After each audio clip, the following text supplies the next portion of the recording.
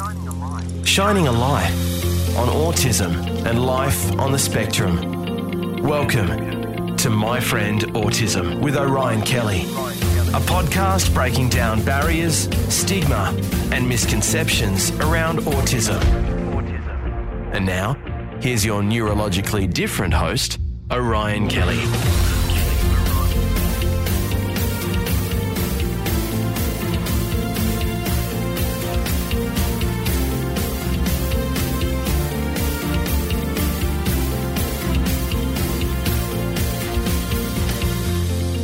Welcome. Thank you so much for listening to My Friend Autism. I'm Orion Kelly, and I'm autistic. Now, my purpose is to empower you with knowledge, education, and growth opportunities through open, honest, and engaging conversations about autism.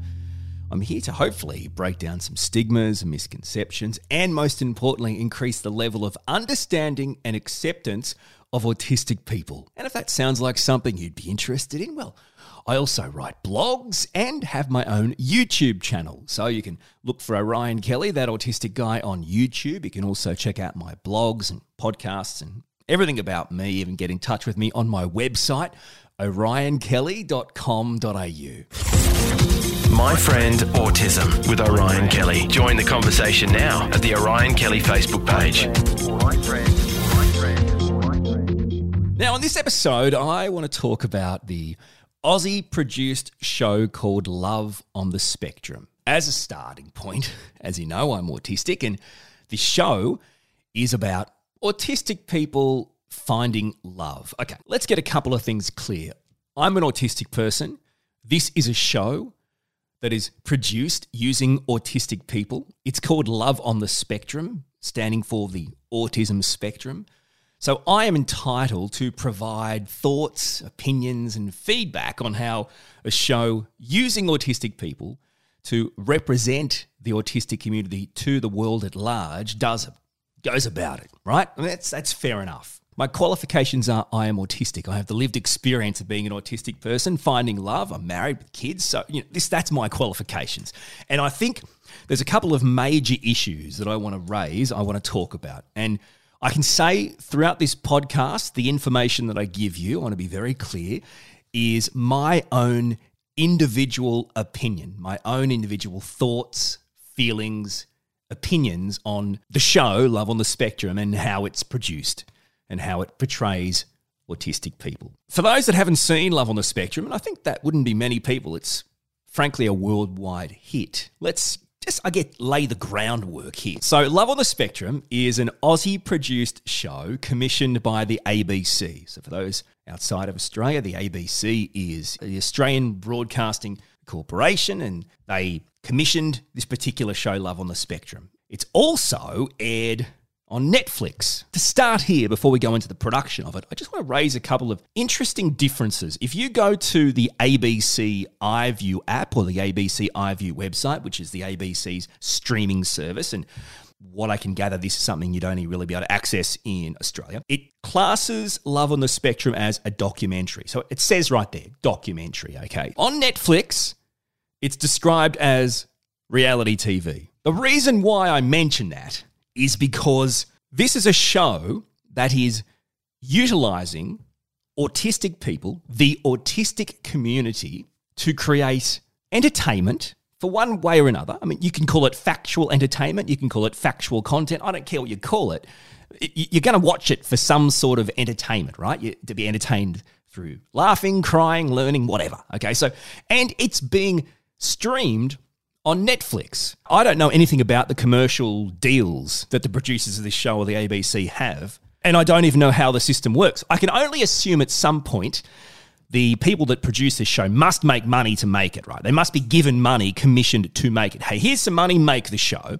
And I can only assume at some point, potentially the owners of the show, be that ABC or the producers or whoever, must make some sort of money. I'm assuming they have to make some sort of money based on it being available on Netflix. So I can only assume, and I don't know if this is fact, I can only assume there's commercial upside to the production of this show. So we're using autistic people to create a show that has commercial upside. That's why I think, just starting at the point where it's described on ABC as a documentary and on Netflix as reality TV is really important. And we'll get to that conversation in a sec. So let's continue building the blocks here. Now, the local production company commissioned to produce Love on the Spectrum is Northern Pictures, okay? And the department that produced Love on the Spectrum, which I believe is classed as the factual department, again, that'll be very interesting in our conversation as we go forward, because factual means you're documenting facts. You're not editing or manipulating, you're just documenting factual interactions. So we'll get to that soon too, which goes against what Netflix is saying it is. Anyway, people that are attached to the production, Northern Pictures, with the assistance of Screen New South Wales and Screen Australia. Now, essentially what that means is this show is not only commissioned by the ABC, which, you know, uses taxpayers' money, which is fine. It happens in other countries, Canada, Britain, you know, blah, blah, blah. So not only that, but then they're also getting money from state and federal governments in a different way. So Screen New South Wales, okay, and the federal government, the Australian government, the Commonwealth government, whatever you want to say, with Screen Australia. So we're getting money from the ABC, taxpayers, getting money from Screen New South Wales, taxpayers, getting money from Screen Australia, taxpayers. Okay, so if we're going to make a taxpayer-funded factual documentary, you better bloody make sure that's what it is, okay? I'm an autistic person. I've watched every single episode. I've reviewed all 5 episodes of Season 2 on my YouTube channel. You're welcome to go and check them out.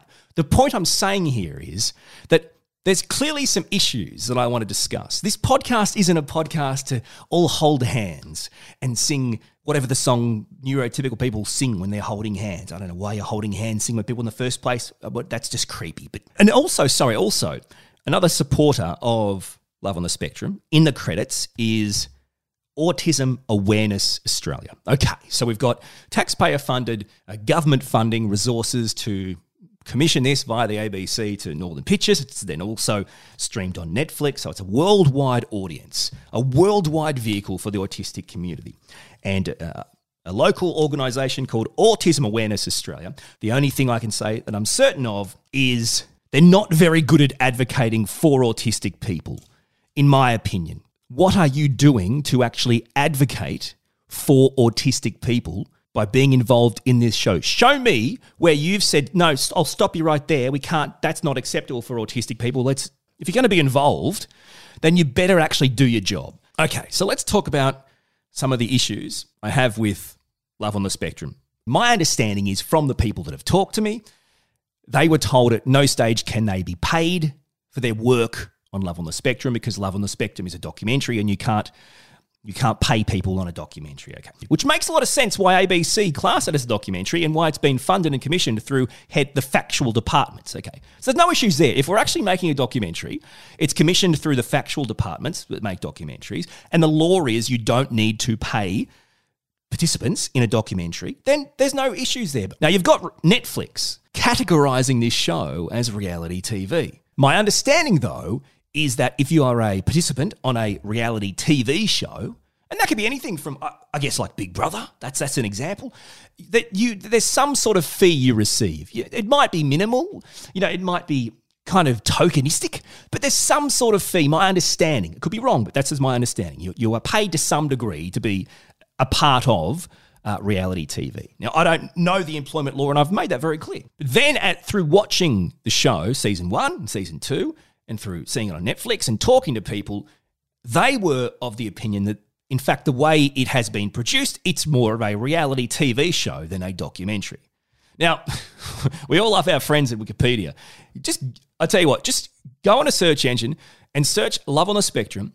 When the Wikipedia thing comes up, you tell me how it describes Love on the Spectrum. Because what I get when I search it, Love on the Spectrum is an Australian reality television show produced by Northern Pictures for the ABC and currently available to stream on Netflix. It's not the High Court of Australia, it's Wikipedia. But you see what I'm saying?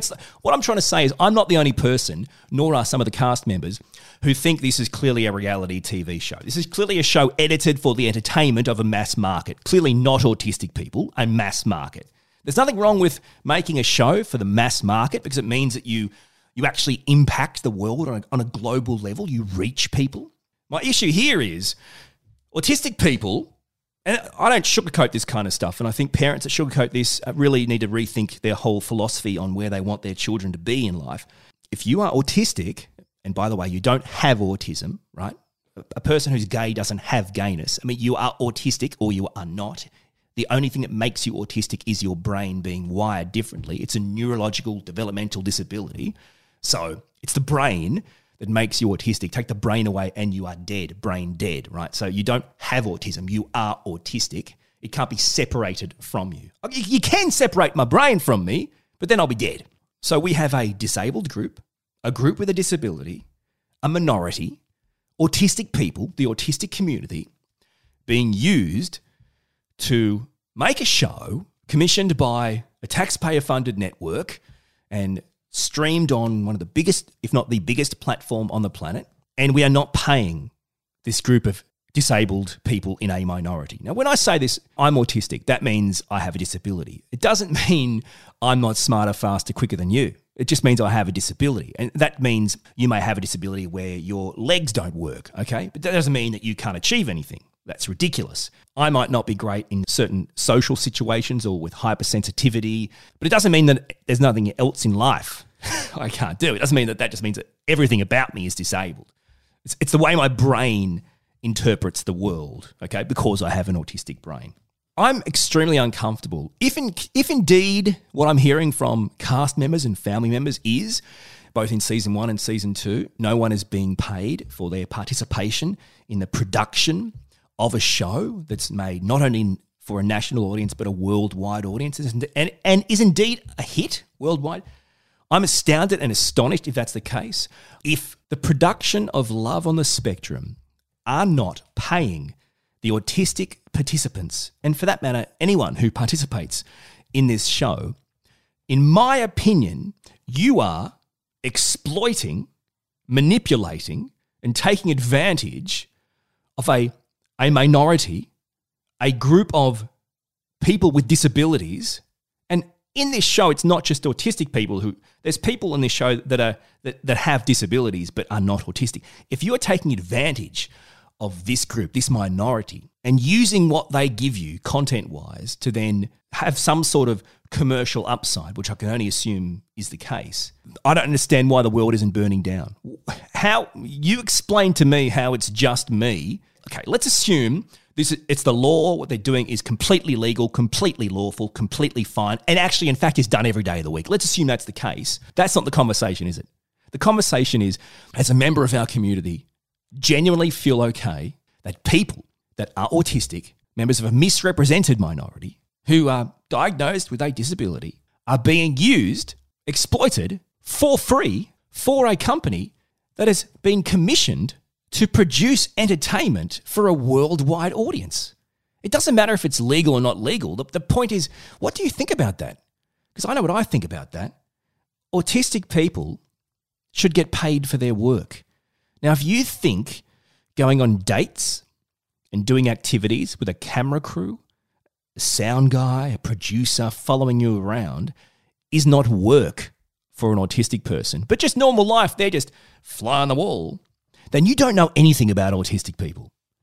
I'm very uncomfortable about this. And again, I'm not saying that anyone has broken the law or has acted unlawful. What I'm saying is, if what I'm hearing is true, how do you as a community feel about that? If the producers are getting paid to produce the show, but the people the cameras are pointed at aren't getting paid to produce the show because they're not working, they're just being documented, well, then that's a ridiculous argument. I mean, even if that's the law, that's bloody ridiculous. Let's revisit the law then if that's the case. What a ludicrously ridiculous law. What are you saying? That people that hold the camera and hold the boom mic deserve to get paid, but the people who are actually on the screen being followed around, oh, they don't need to.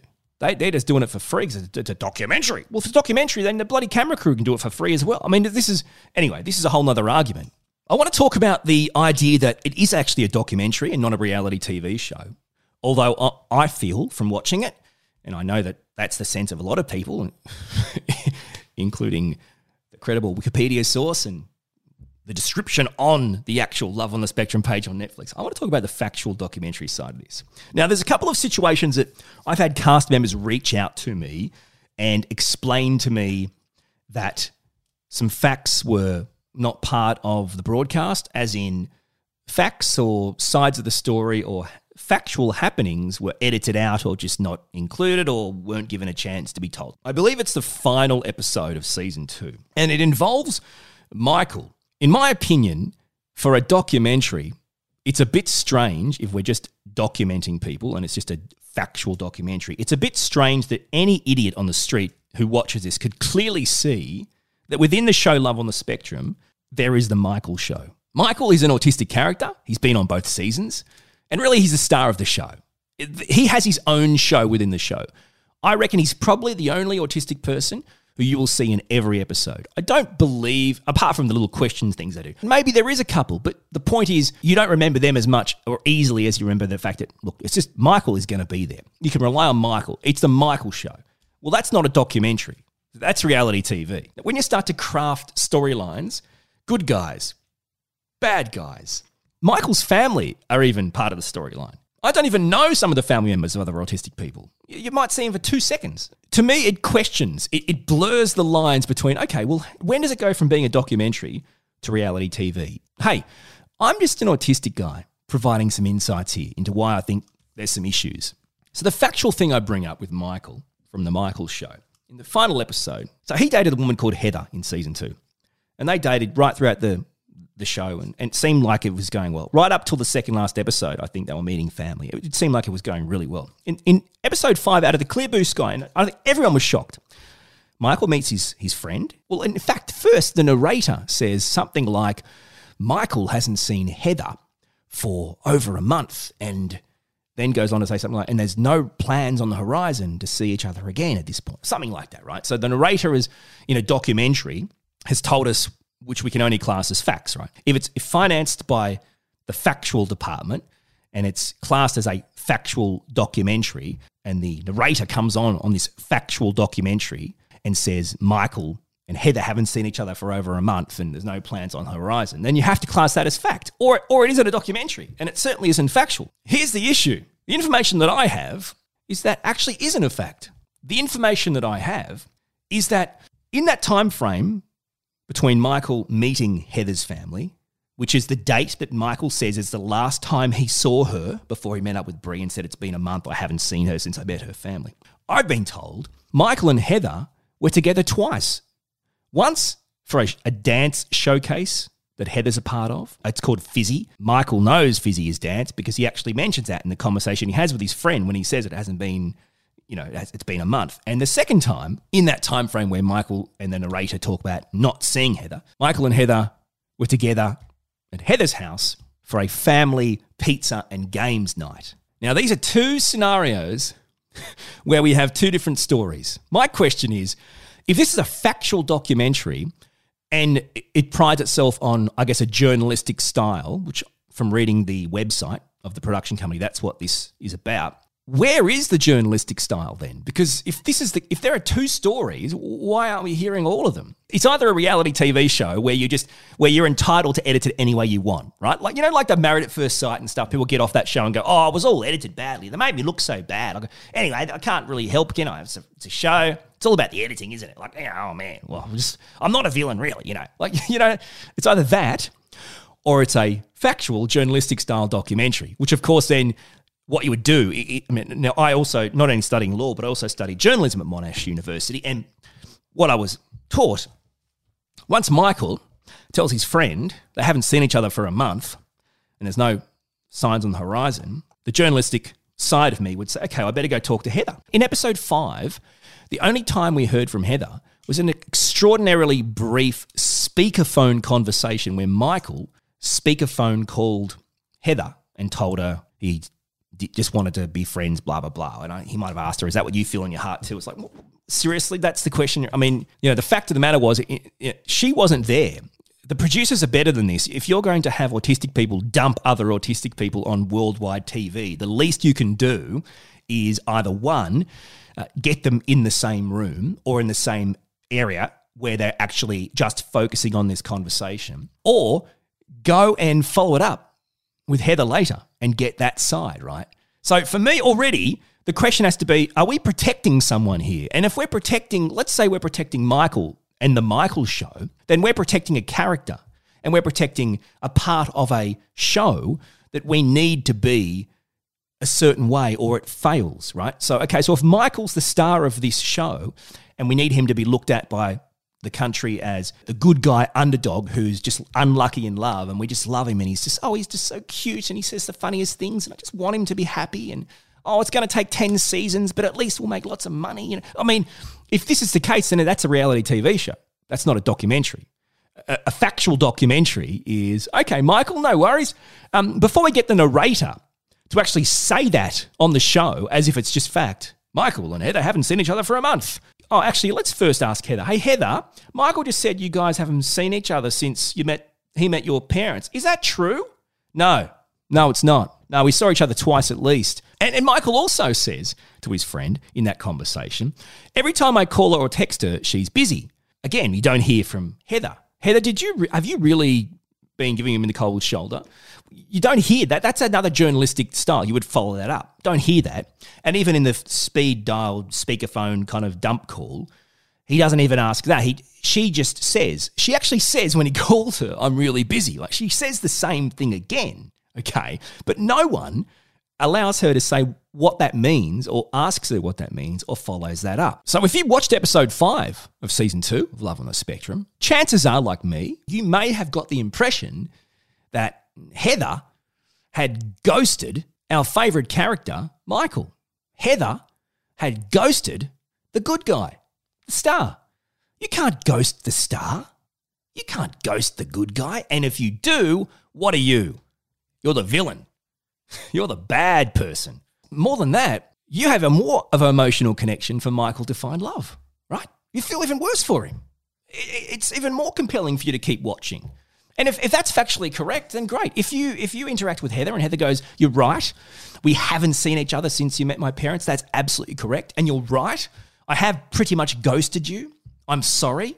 And by the way, I'm just playing this out. I'm not talking on behalf of Heather. I'm just saying, this is an example. If they talk to her, you're right. And look, the bottom line is I'm just kept saying I'm busy because I don't feel chemistry and I don't think it's going to work. And because I'm autistic, I don't know how to say it. It's too awkward. I can't get my head around it. I mean, I'm an autistic person and that's Love on the Spectrum. Love on the Spectrum is allowing autistic people to speak for themselves and to live their lives themselves. That's Love on the Spectrum. Love on the Spectrum isn't one-sided factual conversations. Additional facts, which I don't know, maybe the producers do have and they just didn't put in the show. Maybe they recorded these bits, but it doesn't matter because I can only judge on what I see. So what I see was nothing from Heather, but the additional facts are, in that period where Michael was trying to contact Heather, Michael and Heather weren't connecting for various reasons. Now, a few of those reasons are your standard autistic reasons. Autistic people can be awkward, can put things off, can push things. In addition to that, autistic people, me included, can struggle to focus on more than one thing. Now, we know from them watching the show, Heather does uni. We know from watching the show, it can be stressful, I guess draining for her. Okay, we know that. That's just a fact. She said it on the show. There's always a reason why someone says they're too busy or can't talk to you in a relationship. One, they're just not interested in you anymore. That's ghosting, basically. They just don't want to tell you. Or number two, there's actually something going on in their life. And it's up to you, really, I guess, to dig deeper. I can only go by what I saw. It's not my job to go into the minds of the producers or find the cutting room floor. I can only go on what I saw. So there's some real issues here. If this is a factual documentary, I question its effectiveness in this instance, maybe not for the whole show. And I can also say that people were shocked when they watched the episode go to air and heard Michael have that conversation. Remember, anyone on Heather's side couldn't have actually addressed that with Michael during the taping of the show because the first time they heard about it was when they were watching it go to air. Of course, it's hard to know what is true in this situation. The point I'm trying to make is this is actually a great conversation to be had. Is it reality TV? Why aren't autistic people paid for their work? Or is it a documentary? Now, if it's a documentary, a factual documentary, why are facts being omitted? And don't give me the whole editing, cutting room floor for timing. What a load of rubbish. Because if you are that, let's say you are that autistic woman and you have been painted as the villain who ghosted the star of the show, gave him crap reasons and just wouldn't return his calls, wouldn't return his texts. And even when he called you to dump you, you said you're busy, right? Let's say that's how you were positioned. How do you think that's going to go for you? Do you think the comments of breaking the heart of the star of the show are going to go down well with the audience, the worldwide audience, by the way. We're not talking about cyberbullying from one little country on an island. We're talking about the world here. It's not going to go well. My understanding from talking to other cast members is that there's an understanding amongst the family members and cast members, from what I can gather. And look, maybe it's an unwritten understanding, an unwritten rule. It's just an assumed thing by behaviour, that no one is able to talk negatively about the Michael show. You just can't do it. It's a no-no, right? I mean, there's a lot of things that have got to change here.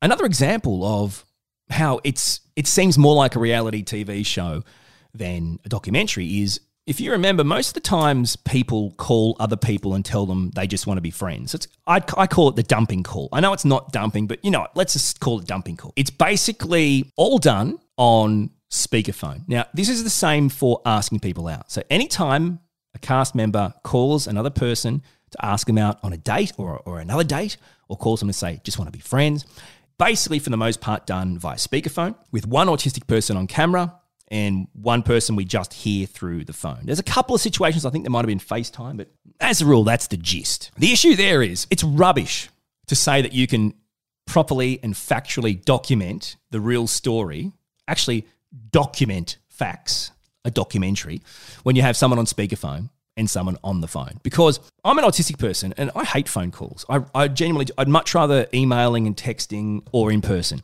So phone calls aren't great. And you have this situation where you've got autistic people calling people on a speakerphone, knowing that's so it can be picked up by the mic and go to air and the world can see it.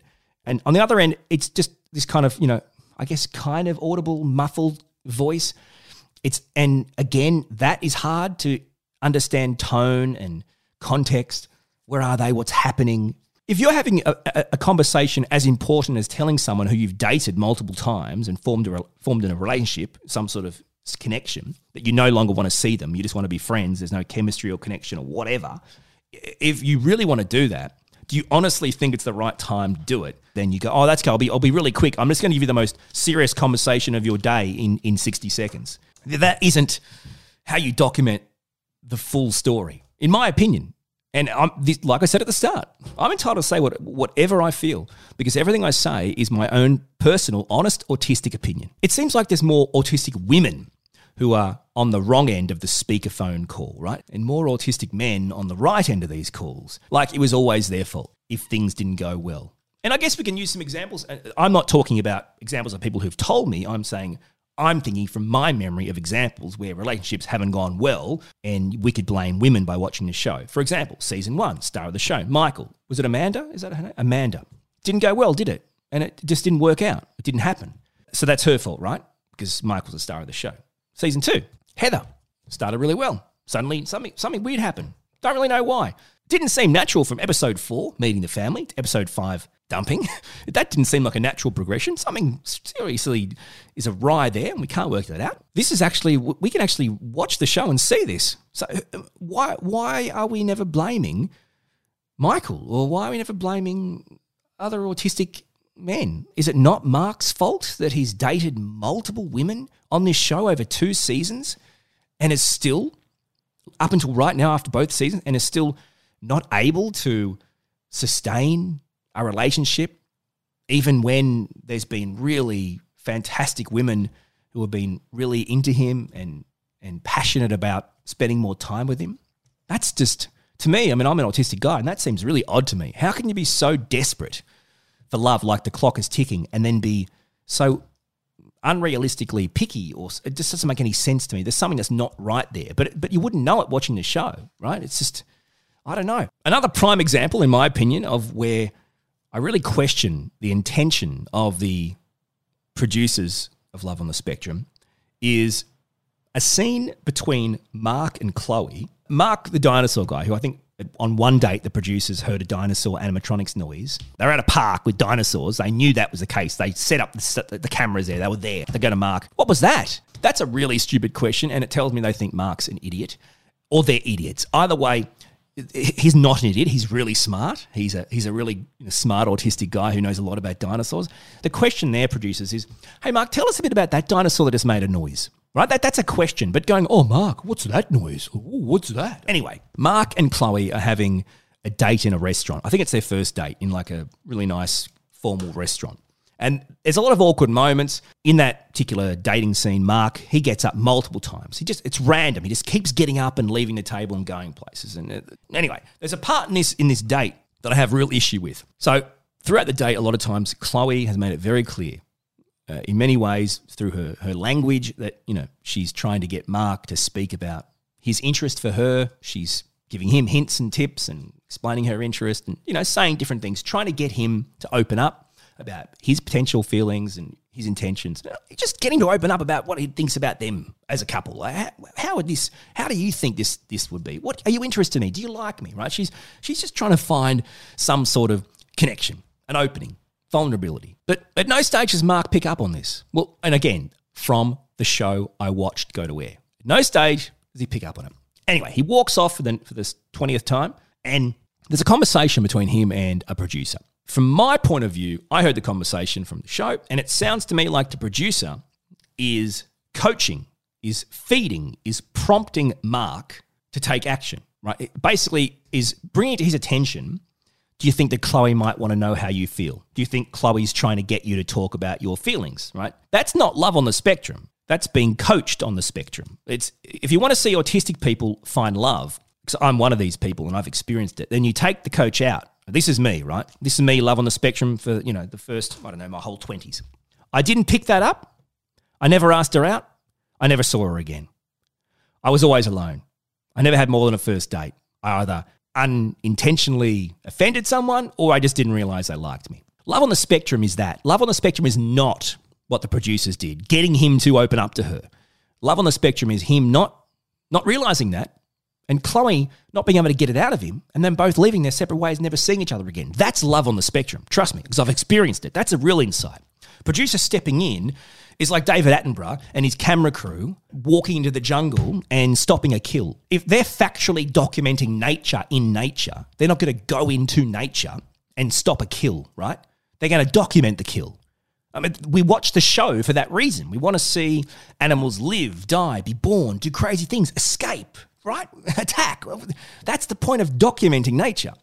If you're documenting a natural date between two autistic people, you don't step in at some point and prompt them to tell the other person how they feel. And they do have a coach in the show, but the coach has never been a part of dates. The coach happens before dates and after dates. So it's not like this is consistent with anything else. That is, in effect, a script editing on the run. So to prompt, to feed, to coach someone to go a certain direction, to provide a certain type of content, which is more consistent with reality TV format. The producer, in my opinion, has gone in and stopped a kill. And that's not documenting nature.